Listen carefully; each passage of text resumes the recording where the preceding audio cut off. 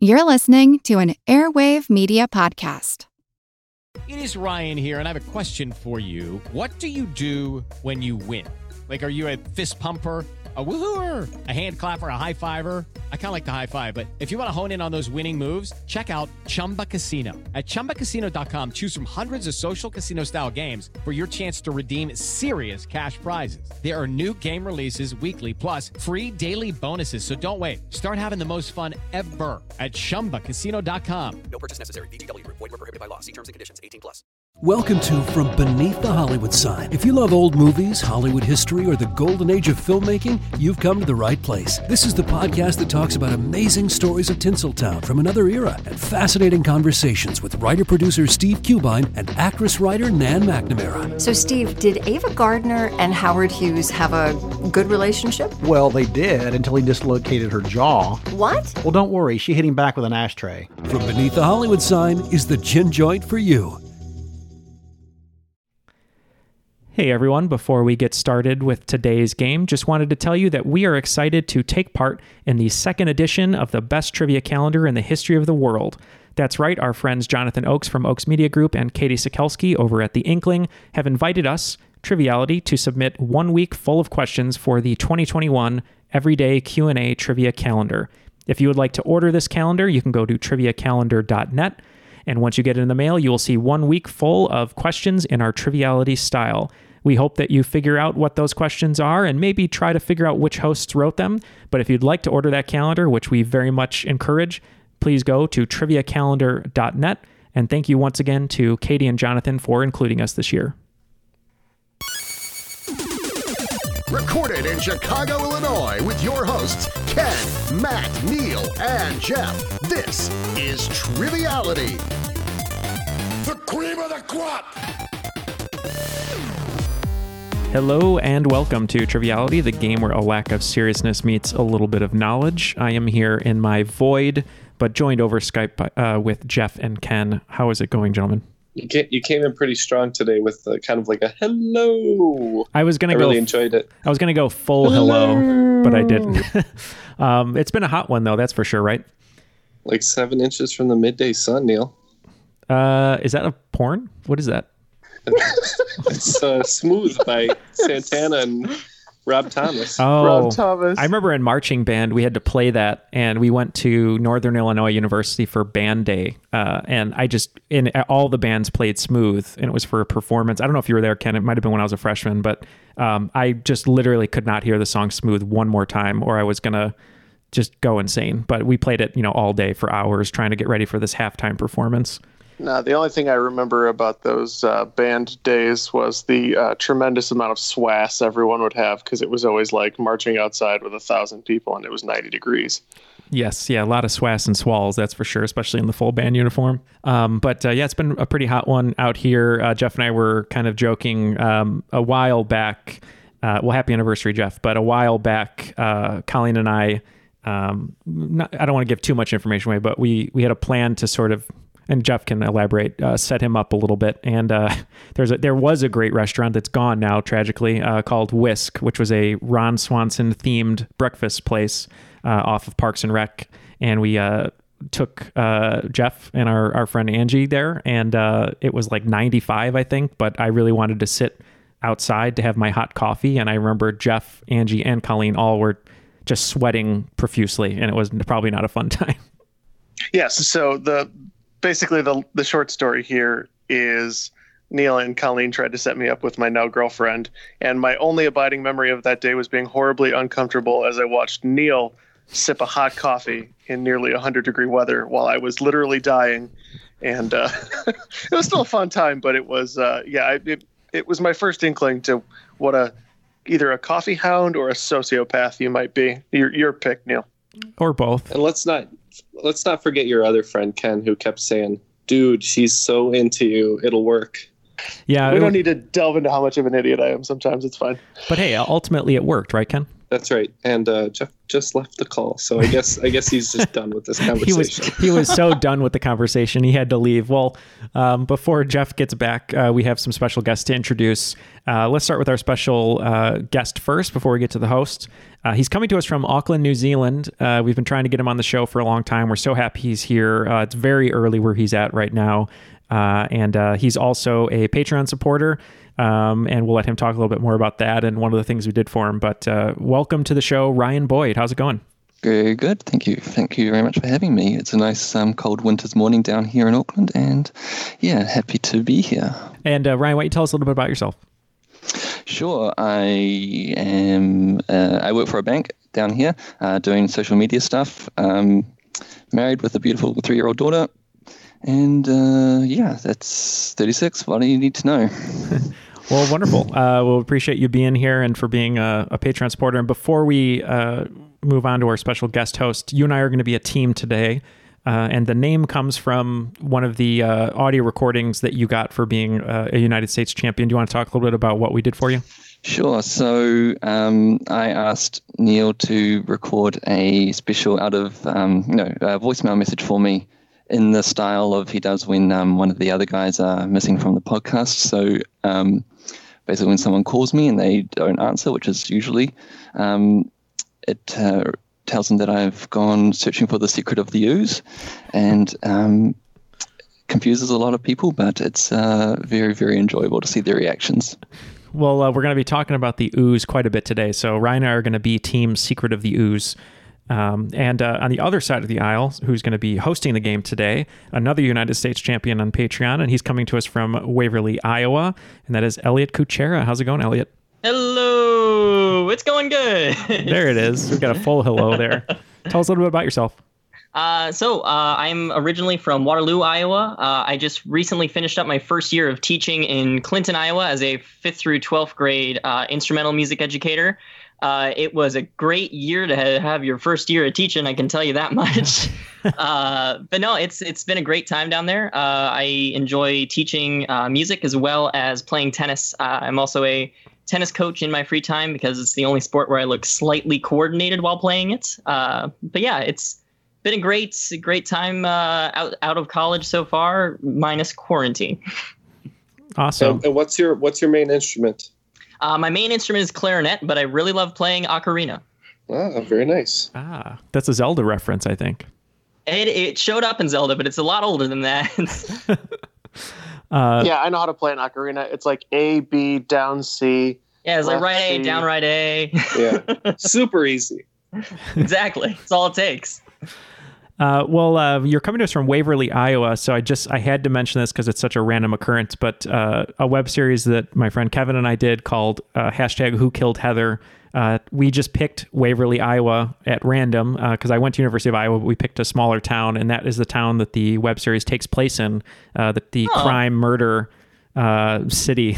And we actually used the real Waverly, Iowa Police Department's number for our fake advertisement saying that someone was missing. So hopefully they didn't get too pissed off. But probably not. Nothing exciting happens around here anyway.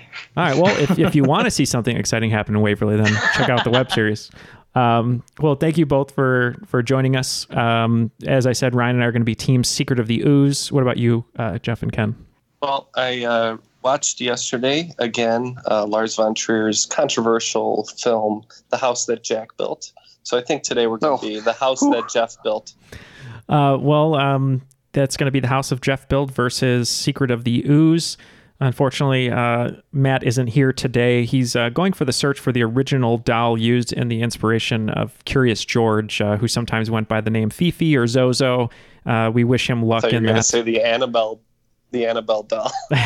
Well, he's trying to get Annabelle and Curious George together in the same room to see what kind of magic can happen.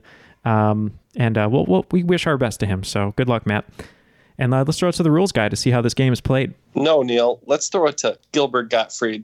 Oh, that's even better. Triviality Podcast is 2 rounds of 20 questions worth 10 points apiece. At halftime, there's a special swing round by this week's host. In the final round, players wager points they've earned for a chance to become the cream of the crop. The cream will rise to the top, oh yeah. Well, I guess that means, Elliot, you can take it away. We're ready to go. All right, we're going to start off with round one, question one. Your category is round one, fight. What 1987 arcade game, now practically synonymous to fighting games, had 2 cabinet releases? One with the now familiar 6 buttons for light, medium, and heavy punches and kicks, and a deluxe version featuring 2 giant pads that would respond to how hard you beat the crap out of them. Still no clue how hard you got to punch for a Hadouken, though. All right, Jeff and I'll go ahead and lock in here. Mm-hmm. All right, so Ryan, the clue of the Hadouken, I think, is Street Fighter, right? Yeah, it's got to be. Now, have you seen the Jean-Claude Van Damme adaptation of Street Fighter, Ryan? I have not. Okay. That'll be on Should the top. I put that on my list, or? Very low on the list, but at least put it on there. But one thing I got to say is today I'm going to kick Neil's ass so hard that the next Neil wannabe is going to feel it. And we're saying Street Fighter. And both teams locking in with Street Fighter. Absolutely correct. From humble beginnings, Street Fighter originally wanted your knuckles to bleed for that crisp Shoryuken. Shout out to everyone, or we know here, Mark P. Smith, one of the editors that I work with and a friend. His favorite Jean-Claude Van Damme movie is Double Impact, where he says, "Take your black silk underwear and get out." All right, we're going to move on to question number 2. Category is number what with a bullet? Possibly because they were too busy asking whether or not they could before asking if they should, the stainless Marlin 1895 rifle has been rated for hunting bear, deer, hog, moose, and is the only firearm in the entire world to also be rated for what, due to its appearance and use in a popular 2015 film. Okay, I think Ryan and I are going to lock in here. All right, that's good, because this is a little challenging for us, I think. So 2015, is that too early for the Jumanji remake, maybe? Or what about Jurassic World? I'm thinking dinosaurs for some reason. Oh, that's clever. That would be about the right time for that, yeah. All right, so we're going to say dinosaurs. Yeah, so I know my Jeff Goldblum pretty well, so picked up on the clue. So yeah, we also locked in with dinosaurs. Yep, favored by Owen Grady in 2015's Jurassic World, this firearm is rated to hunt T-Rexes. Nice job, everyone. All right, we're moving on to question number 3 in round 1. Category is 15 Years of Domination. In the tennis world, the Big Three has come to refer to the 3 most dominant men's singles champions the sport may ever see. In fact, since the French Open in 2005, only 4 other men besides Roger Federer, Rafael Nadal, or Novak Djokovic have managed to win one of the 4 Grand Slams. For 10 points, name any one of these giant slayers. And for 5 bonus points apiece, name the other 3. And if you'd like, I can tell you which slams they won as well. All right, a lot of points up for grab with this question. So me and Jeff are going to talk. But Neil, isn't 15 Years of Domination the title of your S&M script that you've been working on? It is. It's a sequel that just keeps going, and it's definitely going to be starring Sting, who we're going to package it with. Don't say package. Well, it's a Hollywood term. It means put actors and directors together to go out and sell it. So we have some bad answers, but we think we at least have the correct answer for the top one. So, all right. So they're locked in over there. Ryan, you and I both aren't big on tennis. The first person I said is how about the British guy, and you named who? Is it Andy Murray? I think I just know Murray. I think Murray, yeah. And then you said you came up with Roderick. Mm-hmm. And then I was scratching my head trying to think of an Australian guy, and I think Leighton Hewitt is that's who I was trying to think of. Hewitt. And then so we've got 3, and then for the 4th, I don't think we're going to come up with a. Yeah, I think he's too early, but I know Pete Sampras won quite a few Grand Slams or championships, so let's just, I don't think it's right, but we can put him in there. So Murray, Roderick, Hewitt, and Sampras. Yeah, we locked in with Andy Murray. I know there was another Swiss player that won a couple, but I don't remember the name. So other than that, for the bonus, we're just going to guess a couple older tennis players. We're going to go Andre Agassi, Pete Sampras, and Andy Roddick. All right. Well, 10 points are going to go to both teams. You all both managed to pull Andy Murray, who plays for Great Britain. He won the U.S. Open in 2012, and then in 2013 and 2016, he won the Wimbledon. You were right that there was another Swissman that won, winning the Australian Open in 2014, the French Open in 2015, and the U.S. Open in 2016 was Stanislas Wawrinka. The winner of the U.S. Open in 2014, Marin Cilic. And finally winning the U.S. Open in 2009, Juan Martín del Potro. I thought Stanislavski was just a Russian theater teacher and not also a tennis player. It's pretty cool. All right, we're going to move on now to question number 4. Classical music history. Bach, Mozart, and Beethoven wrote a disgustingly large amount of music, and keeping all of it straight was a difficult task. Thankfully, a few people throughout history went out of their way to organize and catalog each composer's canon of pieces. For Bach, his pieces are known by their BWV number, or Bach's Works number. Beethoven is cataloged by their opus number. What single letter is assigned to compositions written by Mozart, which means they must be pretty all right? Well, cataloging all that must be a lot to handle, but I think we texted something back and forth, so we're going to lock in. Ryan, what are your thoughts on this? I have very little. I know nothing about this area, so I'm going purely on the clue of what's a letter that means pretty all right.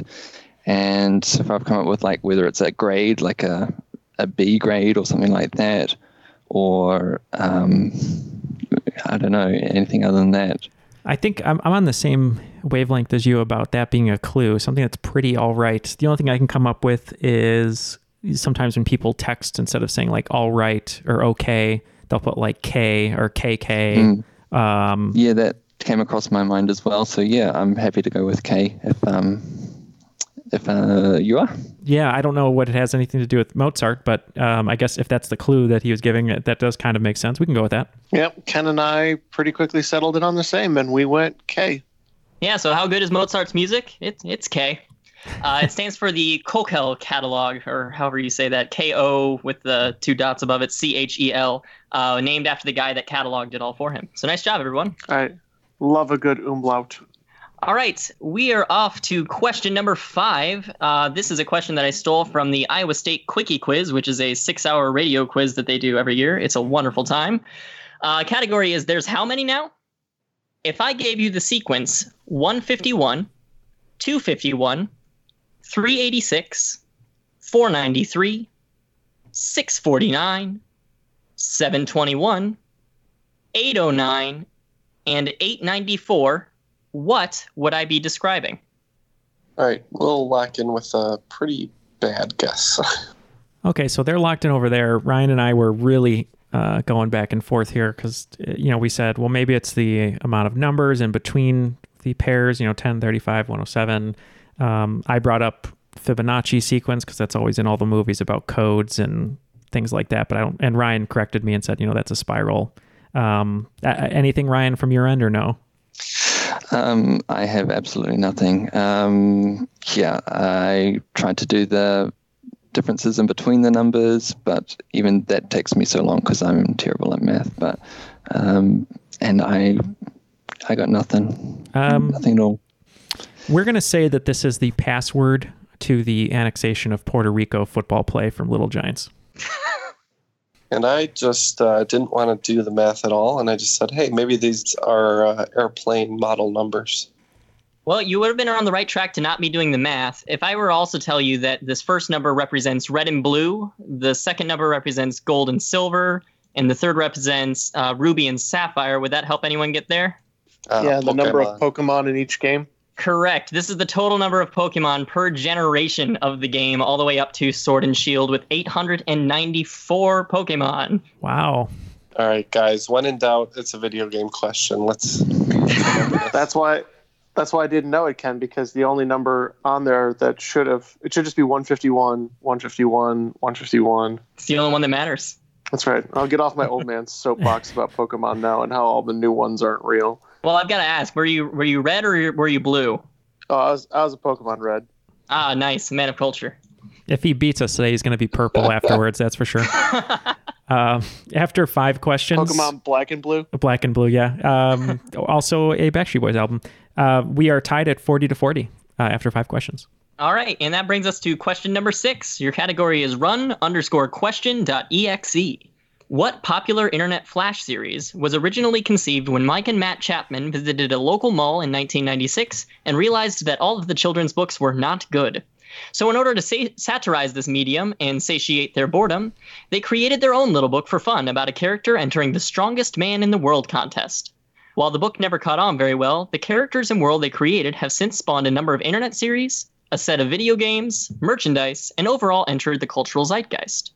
What is the name of this web series featuring a strong family that also made a cameo appearance in Guitar Hero 2? Yeah, I think we're okay, Ken. I don't know this one for sure, Ryan. I know there was like a famous web thing with Homestar Runner. I've actually never seen it, surprisingly, but does that ring a bell? I've never heard of it. No, none of that rang a bell to me at all, unfortunately. So yeah, Homestar Runner. I don't even know what it is. I know people love it. They make jokes about it. I knew it was big like when the internet first started, so I could see that being why it took off. So do you want to just go with that? Yeah, happy to. Okay, Homestar Runner. I'm just going to let you know that, in my humble opinion, the world is missing out on Flash videos these days. Yes, Homestar Runner featuring Strong Bad. I'm assuming that's the strong in question.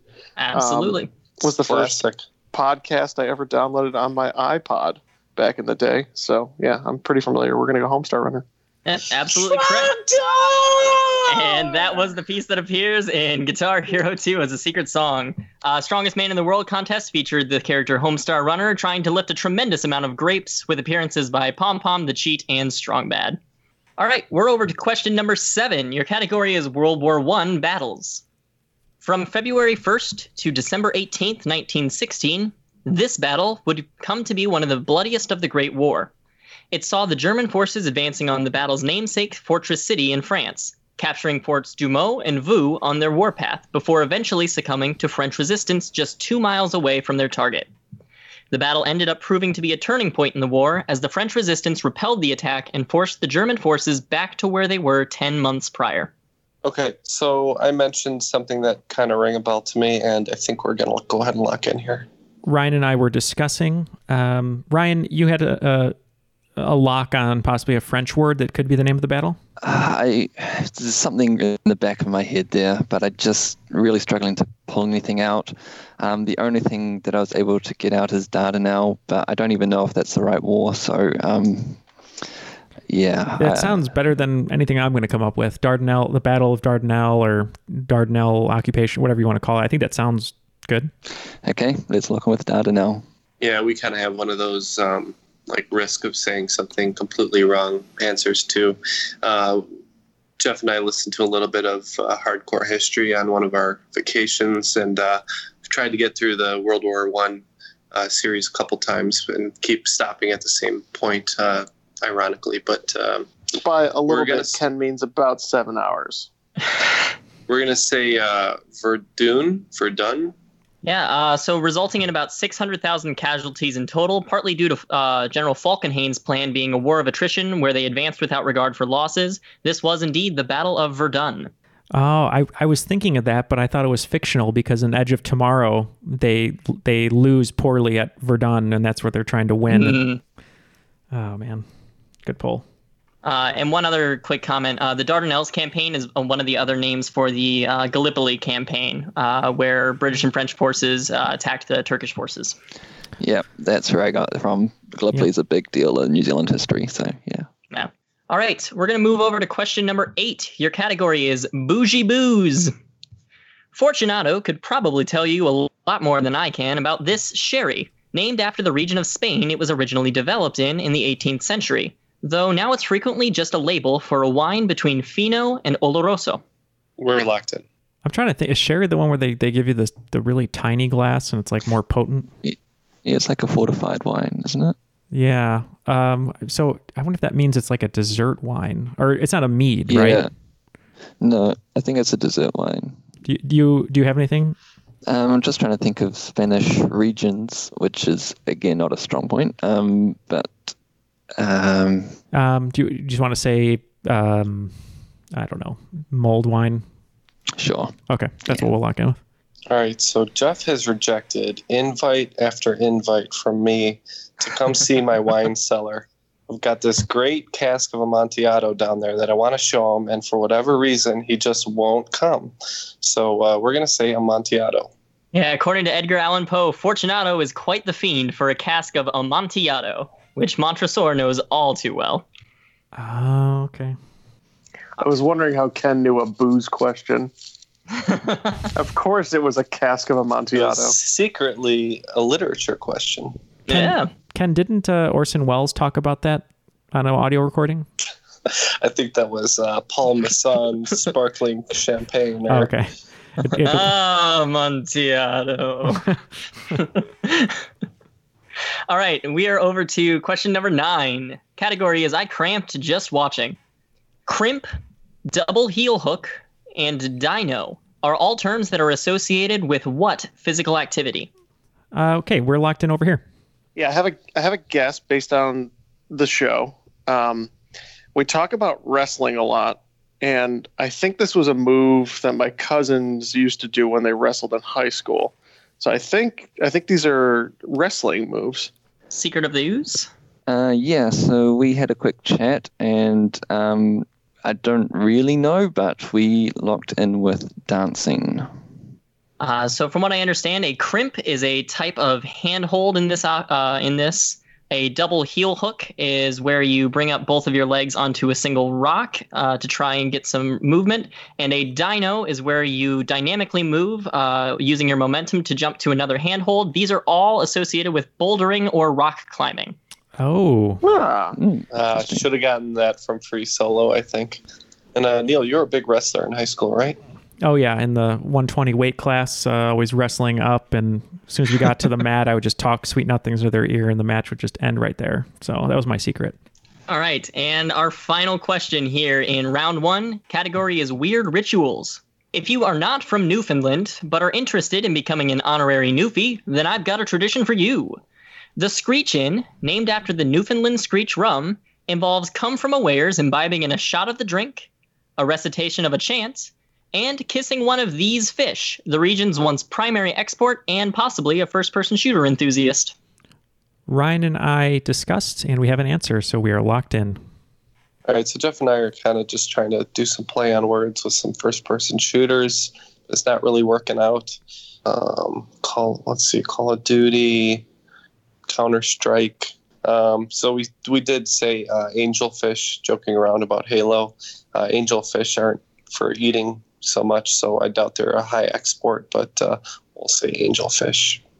All right, and we had a similar discussion. Ryan brought up possibly Quaker, because I think there's a game called Quake, and we were in that direction for a little bit, and I was trying to go over first-person shooters, just famous ones or big ones, and I kept coming back to Call of Duty, and then when Elliot confirmed that it was the fish, I know the acronym for Call of Duty is COD, which is COD, which is a fish, so that's what we went with. Yep, and you absolutely picked up on the clue there. Brilliant. You gotta kiss the cod. Got it. Oh, man, that's smart. You did what I could not. After the first round, it looks like scores are 60 for Team Secret of the Ooze and 70 for Team House of that Jeff built. Is that what it is? The house that Jeff built. The house that Jeff built. Elliot, before we hear what today's swing round category is, just want a reminder to everyone to join Elliot and Ryan over at The Crop on Facebook or on Twitter and Instagram at TrivialityPod to interact with other listeners and see what we're up to. So feel free to join us over there and have some fun. All right, Elliot, take it away. What's the swing round today? Your swing round today is going to be, you're going to hear 10 musical excerpts from various video games. I'll give you the year of the release, the consoles it released on, and the composer of the score. You need to give me the video game that it's from. Giving just the series is fine. However, if the other team is more specific, for example, one team says Mario Brothers, the other team says Mario Brothers 3, the most specific will take the points. Interesting dynamic. All right, your first will be from 1987, released on the NES, and it was composed by Kenichi Matsubara.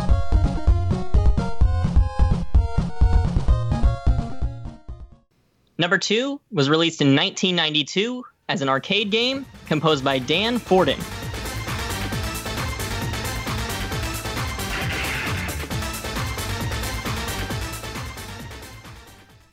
Number 3, released in 1993 on the Sega Genesis, or the Master System, and was composed by Masato Nakamura.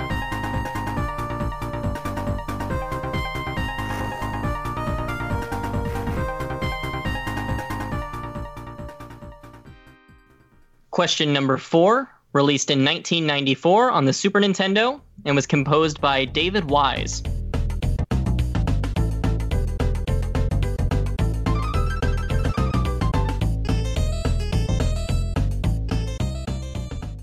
Question number 5, released in 1997 on the PlayStation 1, composed by Nobuo Uematsu.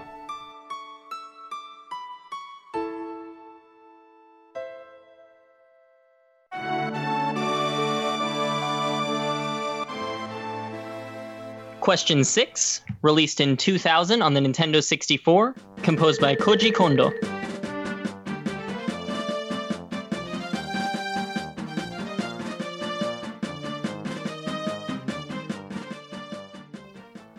Question number 7, released in 2001 on the Xbox and PC, composed by Martin O'Donnell and Michael Salvatore.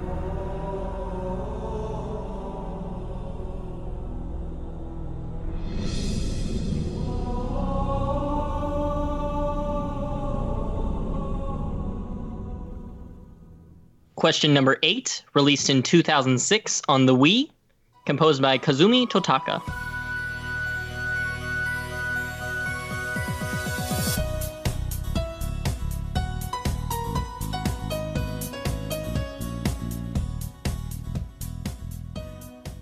Question number 9, released in 2007 on the PlayStation 3, Xbox 360, and PC, composed by Jonathan Colton. I'm being so sincere right now, even though you broke my heart. And finally, number 10, released in 2011 on the PlayStation 3, Xbox 360, and PC, composed by Jeremy Soule.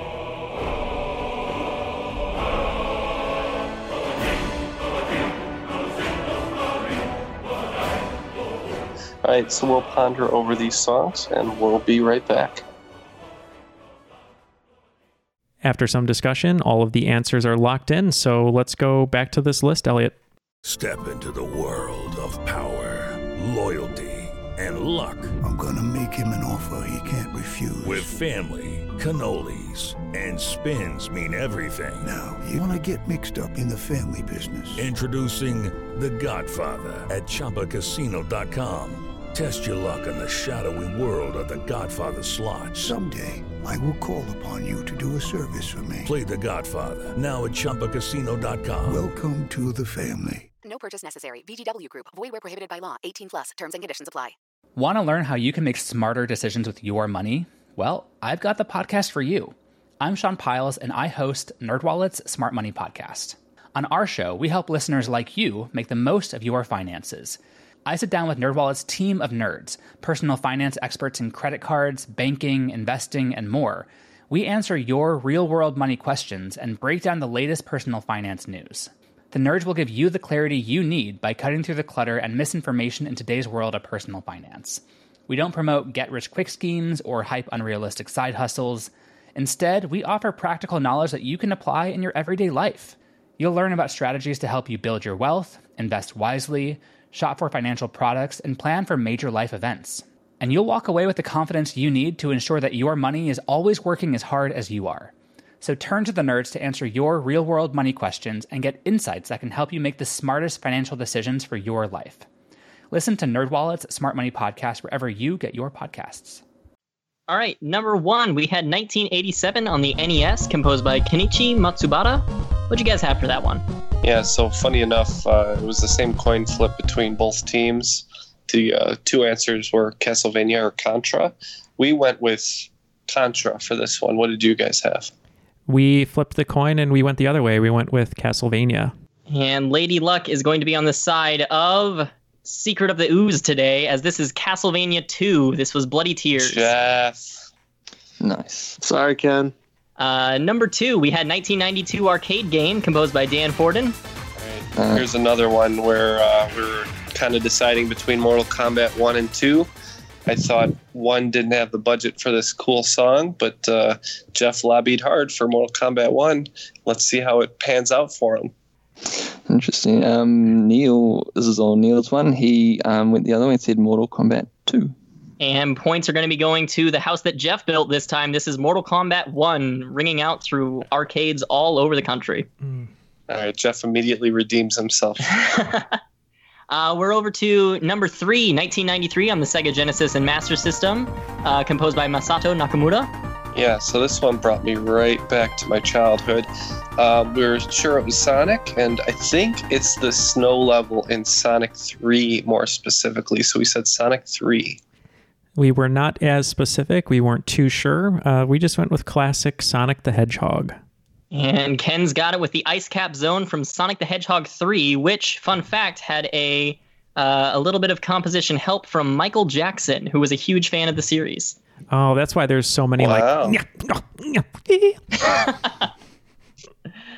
We're over to number 4, 1994 Super Nintendo, composed by David Wise.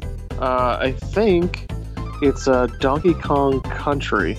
And I'm pretty sure this theme comes back up on the Donkey Kong level in Super Smash Bros. Ooh. Yeah, Neil pointed out that this was had a lot of drums, and that sort of gave it away. And we also said Donkey Kong Country. And you're both correct with Donkey Kong Country, specifically the first one, and the title is Island Swing. All right, we're over to number 5, 1997 on the PlayStation 1, composed by Nobuo Uematsu. What'd you guys get for this one? We had an inkling right from the start, Ken and I, that this was a Final Fantasy game because we were a big fan of this composer. And right away, Ken knew it was Aerith's theme from Final Fantasy VII. I feel bad, Ryan. I led us both astray. So Ryan right away said Final Fantasy, and he mentioned 7. And I remember as a young kid with PlayStation that Final Fantasy 7 had that really thick double or triple, quadruple disc release. And that's when I thought it came out, but it must have been a re-release because I said, oh, maybe that's too late or too early for Final Fantasy 7 to come out. So we actually went with Final Fantasy 5. Yep, releasing on 3 discs, one of the first Final Fantasies to take place on the PlayStation 1. This is Final Fantasy VII, Aerith's theme. All right, we're over to number 6, released in 2000 on the Nintendo 64, composed by Koji Kondo. Yeah, so we were sure this was Legend of Zelda. And the question was it Ocarina of Time or was it Majora's Mask? And I remembered that the main Legend of Zelda theme does not occur in Ocarina of Time. So we said Majora's Mask because it's the overworld music. Very good. We also thought it was a Zelda game, and we knew that Ocarina came out earlier thanks to Motion City soundtrack, but we didn't know the name of the other game, so we just said Legend of Zelda. Yep, and you guys were absolutely correct. The original main theme from the first Zelda does not show up in Ocarina, but it does show up as Termina Field in Majora's Mask. We're over to number 7, released in 2001 on the Xbox and PC, composed by Martin O'Donnell and Michael Salvatore.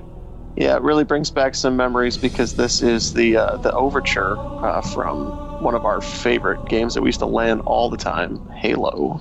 Yeah, I believe this is Beyonce's favorite game. We also went with Halo. Yeah, this is absolutely Halo Combat Evolved, the first Halo game. We're over to number 8, released in 2006 on the Wii, composed by Kazumi Totaka. Yeah, Ken and I knew this one right away. This one's very fresh in my mind because, funny enough, Angie and I dug out the Wii the other day and she kicked my ass at bowling, so I'm pretty sure this is Wii Sports. Yeah, this goes back to my flatting days when we would have bowling competitions, and that was, we also said Wii Sports. Yep, packaged with the Wii upon its release, this is indeed Wii Sports. We're over to number 9, released in 2007 on the PS3, Xbox 360, and PC, composed by Jonathan Colton. What did you guys get for this one? All right, so this is the familiar song that plays over the end credits of Portal 1 specifically. Thank you to Ryan for this one. I recognize the name Jonathan Colton. Didn't know he composed anything for video games, but Ryan right away said it was Portal. Yep, sung by the character GLaDOS in Still Alive. This is Portal 1. All right, and finally, we're over to 2011, PlayStation 3, Xbox 360, and PC, composed by Jeremy Soule. What'd you guys get for this one? pretty sure the Alduin on my bookshelf at home would destroy me in a blaze of glory if I got this wrong. This is the Elder Scrolls Skyrim. We did not know this one, and I just went, it sounded epic, and it was around that time, so we just said God of War 3. Yep, and also releasing famously on the Amazon Alexa, this is The Elder Scrolls V Skyrim. After the swing round, it looks like Team Secret of the Ooze is going to pick up 25 additional points, bringing their total to 85. And Team House that Jeff built is picking up an additional 45 points, bringing their total to 125 and the lead. So we are ready for round 2, Elliot. Alrighty, over to round 2. Question number 1. Category is At Least It Was Better Than the Reboot. In 2008, actor Oded Fehr was offered a chance to reprise his role as Ardith Bay in this franchise's third movie. However, he reportedly turned it down due to him feeling his character would have no reason to follow the main cast into this film's plot. I wonder what he and Rachel Weisz did instead. Name the franchise. We're going to lock in Ryan if you don't mind. I know it for sure. All right, so the only part of that question I really understood was Rachel Weisz. I don't know who that actor is. I don't know what this series would be. He's a really good actor. I just can't remember any movies he would have been in. Do you know any movie franchises that were in probably the early 2000s that Rachel Weisz was in? All right, let's tap out on this one. I have no idea. Yeah, Ardith Bay, he played the lead bodyguard for the Tomb in the Mummy series in the first 2 films. Yep, so Ardith Bay was a member of the Magi, keeping watch over the tomb of Imhotep in the Brendan Fraser trilogy of The Mummy. He declined an appearance in Tomb of the Dragon Emperor, as he said, my character knows nothing about China. It all comes together. And the Rachel Weisz clue is that she was famously replaced in her character, for her character in the third movie. Yes, of course. All right, over to question number 2. In Hawaiian history, Master Roshi would be happy to remind you that this is the name of the founder and first ruler of Hawaii, which he unified in 1810 through strategic warfare against his cousin and peaceful negotiations with his rivals. His progressive leadership saw the outlawing of human sacrifice, effective trade through a monopoly on sandalwood, and past protections for the common people from the aggressions of the more powerful chiefs. What is the name of the founder and first ruler of Hawaii? We are good. Ryan, I think I know what it is, but I'm just curious what you're going to say, because you actually, I don't even know, is it near New Zealand? I could be way off on my geography, but you might have a better idea. Well, we're in the same ocean, but not necessarily close. There was a dwarf planet. Is that the one we're thinking of? He's named after this guy. Is that the one we're thinking of? Possibly. And here's how I get to answer a lot of time, and Jeff makes fun of me, so I could be way off, okay? But I'm very up on what is getting bought and sold in Hollywood and whatnot. Robert Zemeckis was going to, well, I don't even know if it's still in production or development. He was going to direct a movie where Dwayne Johnson was going to star as, I'm going to mispronounce his name, Kamehameha, I think is the name of the ruler. And there was like a big uproar because locals and... All right. Yeah. Locals kind of opposed him playing this character, but I think it's Kamehameha is the name of the ruler, I think. Okay, cool. Master Roshi's special move was the Kamehameha, though he also spent equal amount of time being a pervert. So Kamehameha. Yep, the answer is King Kamehameha the Great or King Kamehameha the First. Give him points. Yeah, I'm going to give you points for that. That was pretty close. Well, tell me. You would spell it the same way. I would spell it the wrong emphasis. Kamehameha. Yeah, that's absolutely correct. Okay. I just said it wrong. Okay. All right, we're over to question number 3. Category is Imagine the Swiss Family concept, but in space. Having a bit of a diva moment, actor Jonathan Harris refused to accept the last billing in the intro to each episode of this 1965 sci-fi TV series.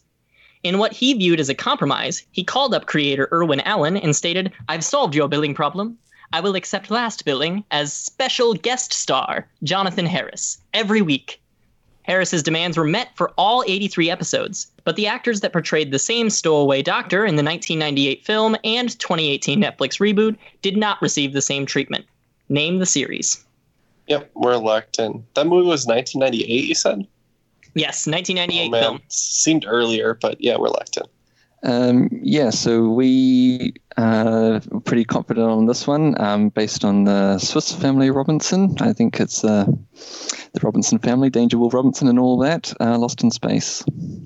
Yes, we said Matt LeBlanc. Lost in Space.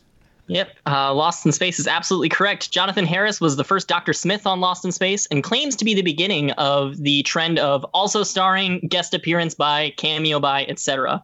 that ended up happening on opening credits, which he says was absolutely ridiculous. All right, we're over to question number 4. Your category is four of a kind. Given these 3 lesser-known historical surnames, what fictional foursome might I be referring to? One of the 4 is intentionally being left out. The names are Di Niccolo di Betto Bardi, Sanzio da Urbino, and Lodovico Buonarroti Simoni. I really hope it's right. I practiced for it sounded minutes. Good. All right, we are locked in here. All right, so at first, I didn't hear you say fictional, so right away I was like, oh, maybe it's the 4 tenors or the 3 tenors, and you're leaving Pavarotti out. But then you said fictional, and we all know Pavarotti is not fictional. Just like we know narwhals are... And we know that Paganini is a composer. Yes, right. Pavarotti's a tenor. And fettuccine is a noodle. Ryan, could that be the 3 Musketeers? I don't know if they were Italian, though, but let me think. D'Artagnan? Yeah, they were definitely French. Well, we only know the Ninja Turtle. We only know the Ninja Turtles as the first name. I've been laughing my ass off over here. It's got to be the Ninja Turtles, right? I mean, we only know their first names, but those are very Italian first names. I see. Okay, well, I never would have picked that up, but well done. Yes, so we're going to go with the Ninja Turtles. Yeah, you left out the 4th one because it's Leonardo, and that would have kind of given it away. But we went with the Ninja Turtles, starring in The Secret of the Ooze. So good thing you guys got it. When you guys got that name, I started sweating a little bit. The famous individuals are much better known by their easier to pronounce first names of Donatello di Niccolo di Betto Bardi, Raphael Sanzio di Urbano, and Michelangelo Lodovico Buonarroti Simoni, with Leonardo da Vinci being left out. These are the Teenage Mutant Ninja Turtles. All right, we're over to question number 5. Thank you to my brother Brenton for helping me figure out this one. This is your obligatory American football question. As of July 2020, only 4 teams have managed to win more Super Bowls than the Green Bay Packers. For 10 points, name 2 of them, and for a bonus 5, name all 4 teams. I was really hoping this question was about the Midwestern emo band, American football, but I'm glad Jeff's got it, so we're locked in. Oh, all 4. Okay, so let's go with the Steelers, the Patriots, the 49ers, and who else had a lot? Cowboys won 3 in the 90s, and they won a couple before that. Let's go Steelers, Patriots, 49ers, and Cowboys. Yeah, we have a pretty similar exact list in the Patriots. We've got then the Steelers. We've got the 49ers. And how about them Cowboys? Yeah, both teams picking up a smooth 15 points on this question. Neil, you had it right on. The Packers have won 4 Super Bowls themselves. Steelers and Patriots have 6 wins apiece, and the 49ers and Cowboys have 5 apiece. All right, our question number 6. Your category is Falling for Geography. This heavenly UNESCO World Heritage Site is the highest uninterrupted waterfall in the world. At 979 meters, it resides within Canaima National Park, which is about 425 miles southeast from the country's capital of Caracas. Name this waterfall. Locked in. Yep. Yeah, pretty sure this is famous from the movie Up, Angel Falls. Was it hard on your face, Neil, when you fell from heaven? We said Angel Falls. Yep, absolutely. And just like Ryan said, the inspiration for Paradise Falls and Up, this is Angel Falls in Venezuela's Canaima National Park. All right, we're over to question number 7. Your category is Comic Book Read You. Marvel and DC are no strangers to what-ifs and multiverse storylines that involve the heroes you know and love, but with a twist, like now they're pirates in Batman Leatherwing, or now they're zombies in Marvel Zombies. I want you to tell me the name of this 2003 Superman comic run, that saw the Kryptonian land in the USSR rather than Smallville, where instead of fighting for truth, justice, and the American way, he fights for, and I quote, as the champion of the common worker who fights a never-ending battle for Stalin, socialism, and the international expansion of the Warsaw Pact. Name this title, which is a reference to not only the Soviet setting, but also one of Superman's non-kryptonite weaknesses. All right, we are locked in. Ryan, I think we're on the same page here. I know the cover art, it's pretty, I don't know the right word to say, communistic, I suppose. But we went with Red Sun. Yeah, I think I learned this from your brother, Neil, while we were playing, what was that DC fighting game called? Injustice. One of the costumes for Superman is a reference to that. So, Red Sun. Yep, so Superman's powers on Earth actually come from the radiation of our yellow sun. If we had a blue sun, we would see an even more powerful Superman, but a red sun will drain him quickly. The comic series Red Sun is the correct response, and yes, I also found out about this through Injustice. Look at all these questions you're getting from the video game realm. It's crazy. All right, question number 8, not video game related. Your category is Catholic math, or Mathlic. Take the number of Beatitudes, multiplied by the number of wise men that visited Jesus' birth, divide by the number of apostles in attendance at the Last Supper, and finally, add the number of days and nights it rained while Noah was on the ark. And don't worry about order of operations, just go in the order that I gave the question. All right, we have done the math, and we are locked in. Okay, so Ryan, you figured out 3 out of the 4 numbers. I don't know what Beatitudes are. It makes me think of Beatitudes, like Beyonce. I don't think that's right. But what number are you thinking that is, that first number? Because you have everything else figured out. Yes, well, despite going to Catholic school, I don't actually know what this is, but we just wanted to find a nice number that was divisible by 12, so we thought it might be 8, which means 8 times 3, divided by 12 apostles plus 40, and ended up with the answer to everything, which is 42. Our numbers were exactly the same, but as you were talking about it, I realized that I don't think Noah was actually on the ark for 40 days. I think that was a different Bible story about the desert. So I think we're wrong, but we also ended up with 42.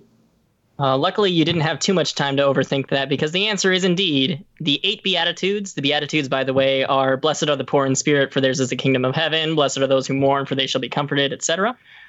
There are 8 of those. There are 3 wise men that visited the birth of Jesus, gives us 24. Divided by the 12 apostles gives us 2, and the 40 days of rain and 40 days and nights of rain gives us 42. The meaning of life, the universe, and everything. Lucky us. Whew, good job, everybody. Alrighty, we're over to question number 9. Category is Europe's Forgotten War. In August of 2008. Russia launched an attack against this former USSR-controlled nation after the latter sent troops to quell rebellions in its regions of Abkhazia and South Ossetia. 5 days later, the war was over and Russia had successfully established their military dominance on the region. What nation did Russia invade in 2008? I just got an idea on this one, so we'll go ahead and lock in. So, Ryan, I said Crimea. You said Ukraine, which Crimea is in Ukraine, you said? I don't know what is the best official answer, though. Well, they're asking for the country, so Crimea is not a country, so we said Ukraine. Ukraine. Yep. I know Ukraine. I'm pretty sure that was 2014 was the invasion of Crimea. So we said Georgia, because I kind of remember that happening either end of the Bush presidency, I want to say. Yeah, so confusing some Americans when the headlines ran across the news stations. Russia did indeed invade Georgia in 2008. I remember those headlines now. Yep. And you're absolutely right on that as well, that Crimea invasion happened in 2014. All right, our final question in the second round is the music of inevitability. In the soundtrack for Matrix Revolutions, composer Don Davis chose to title the climactic battle between Neo and all of the Agent Smiths Neo Damarung, a portmanteau that fuses our protagonist with the German word for twilight. This is likely a reference to this classical composer's Götterdämmerung, the final piece of work included in their Ring cycle. Name the composer. I believe we have this, Ken. Yep. I'm trying to think. Twilight isn't. What about like? Oh, I'm thinking of Moonlight Sonata. Jeez. Okay, I was like, oh, I got it. It's Twilight Sonata, but it's Moonlight Sonata. You're thinking about Robert Pattinson again. I know. I'm always thinking about Robert Pattinson. When do you not think about Robert Pattinson? He's going to be in leather as Batman. I'm excited. Oh, you know what? If Ken knows it that quickly, it's probably because of The Matrix, but he also loves Wagner and... No, I think it's Wagner, not Brahms. I always mix those two up, but maybe it's Wagner because he is a Wagner. I don't want to say he's a fan. I don't want to put words in his mouth, but he enjoys the occasional Wagner, as we all do. Cool, I'm happy with that. Okay, that's my game. I've got nothing else. That's my game theory, because if Ken comes in that hard, it's probably about Wagner. I'm cracking up over here because this is like the 100th time that the ring cycle's been brought up on this podcast, and every time I know it just Wagner, keeps coming up and up, like it's going around and you around. You never know it because it's Wagner and it's the ring cycle again and again and again. You just know it. Oh, well, Ken locked in pretty quick, so maybe it's Wagner. Right at the last second, all the time. So yeah, it is Wagner. Yeah, absolutely. Götterdämmerung, standing for the Twilight of the Gods, is the final piece with Valhalla in Flames and Wagner's Ring Cycle. And I do like Wagner okay. I'm not like an aficionado. Like I don't listen to classical music all the time. I'm not that sophisticated, but I like Wagner okay. You're right. Well, I'm glad I remembered it, or my game theory worked. I had no idea it was going to be Wagner. It was all based on game theory. So I'm glad I got there, though. That's for sure. After regulation, the scores going into the final round are Team Secret of the Ooze with 180 and Team The House That Jeff Built with 220. Your final round categories today are preschool, kindergarten, elementary, high school, and university. All the wagers are locked in, Elliot. It looks like Team The House That Jeff Built is pushing all of their chips in. They're going to be going 30 all the way down, going big, and maybe going home, maybe not. And Team Secret of the Ooze is going 20s all the way down. So those are our wagers for the final round. So let's hear those questions. All right, your first question in preschool. Originally thought to only manifest in the childhood years, what is the psychological term used to describe the brain's ability to adapt and change based on stimulus? Examples of this in action include learning new skills, sociocultural conditioning, and psychological stress. Your second question in kindergarten. Winter squash, maize, and climbing beans are collectively known by what familial term, originating from the fact that these three crops thrive when grown together? In elementary, here comes some elementary humor. This nice element that sounds like it has a lisp is a silver gray metal that's soft enough to be cut with a knife at room temperature. Named after a Greek word referring to the area of Scandinavia, what element is atomic number 69 on the periodic table? Its element symbol may also help you determine where some goods originated from. In high school, in Bowling for Soup's classic High School Never Ends, we learn that the whole world can really fit into basic high school era tropes, such as viewing Reese Witherspoon as the prom queen, and Bill Gates being captain of this team, which may also feature members like Hikaru Nakamura or Benjamin Feingold. Finally, in university. In the 1930s, John Adanasoff was a physics professor who was sick of doing tedious linear algebraic equations by hand. Frustrated with his lack of solution, he hopped in his car to try and forget about his problems. When he finally came to Earth, he was crossing the Mississippi River into Illinois, 189 miles away from his desk. He parked, popped into a local bar, got a drink, and scribbled down on a napkin the plans to build the first ever fully electronic computer, now known as the ABC. What university was Professor Adanasoff working at when he laid a foundation for the future of technology? All right, we're going to discuss these and be back with our answers.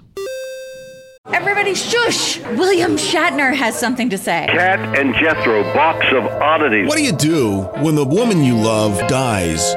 Well, of course you dig her up and you live with her. Aww. The show examines weird things. There are plenty of old photographs from this time period of children out in the streets playing in and among the dead horse carcasses. Oh, I miss those days. Things used to be so much simpler. Cat and Jethro. Then there's the urine wheel, which sounds like a really bad game show. They've done weird things.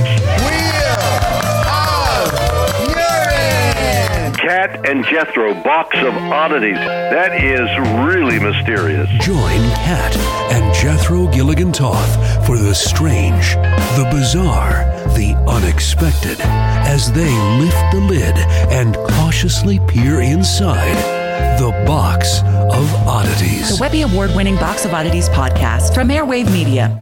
Calling all kids in the car. Brittany and Meredith here from the chart-topping Family Road Trip Trivia Podcast. Are you dreading another silent car ride with the fam? We've got the cure. 3 rounds of fresh trivia every single week. Movies, music, even science and Disney. We've got something for every trivia buff in the car. No more crickets chirping on those long journeys.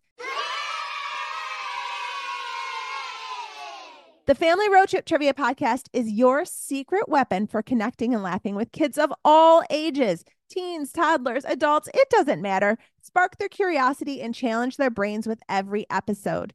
New episodes drop weekly wherever you get your podcasts. Search for the Family Road Trip Trivia Podcast and turn those car rides into epic adventures.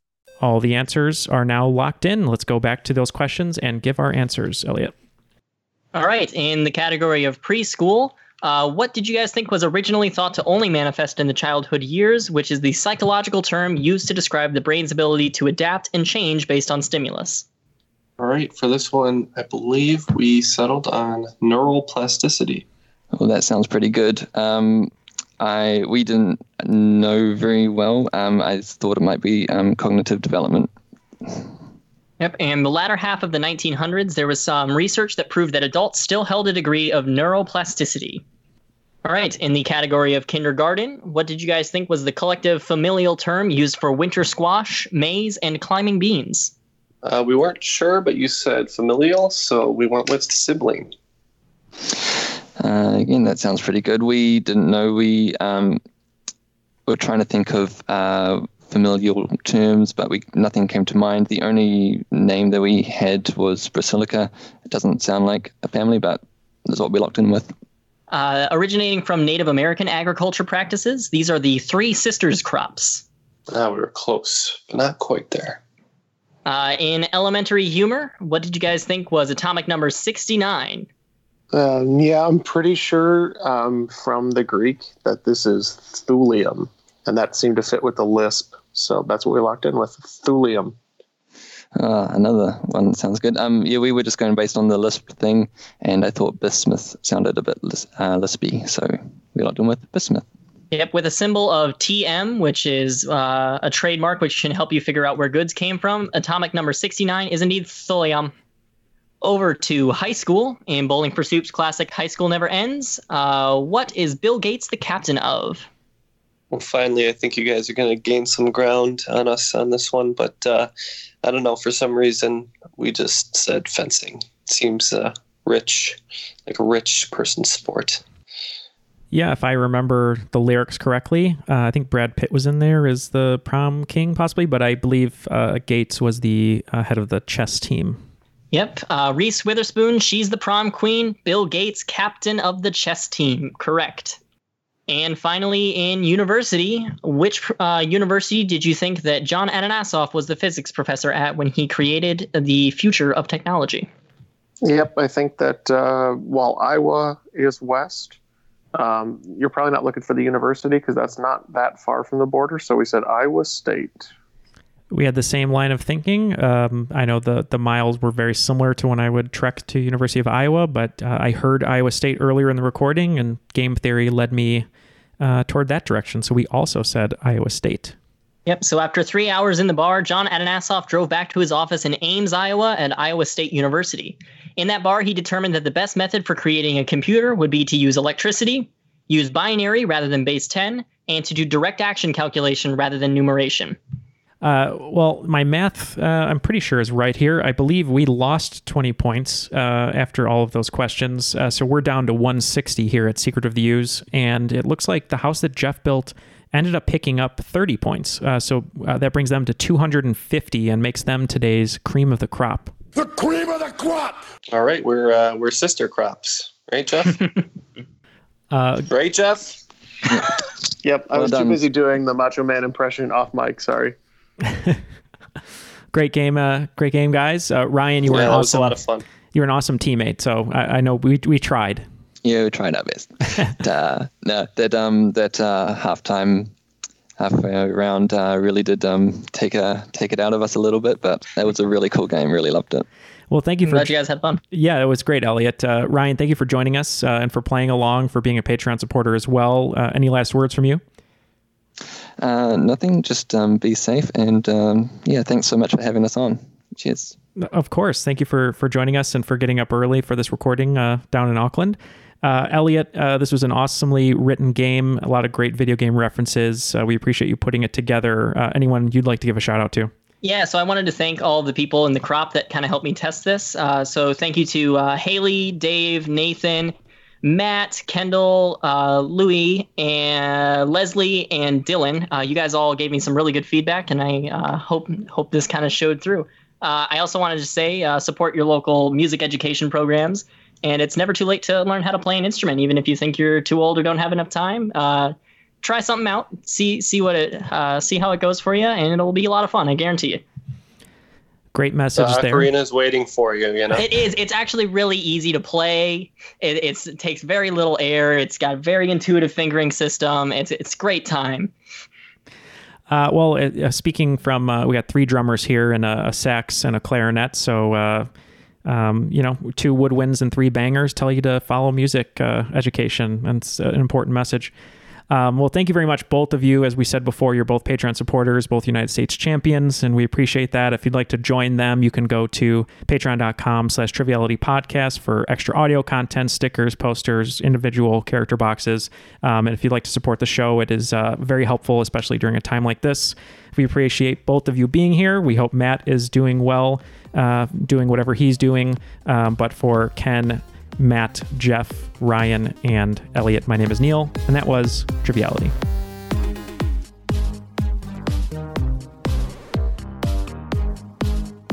Now, Neil, you mentioned Backstreet Boys earlier, and I can't get it out of my head.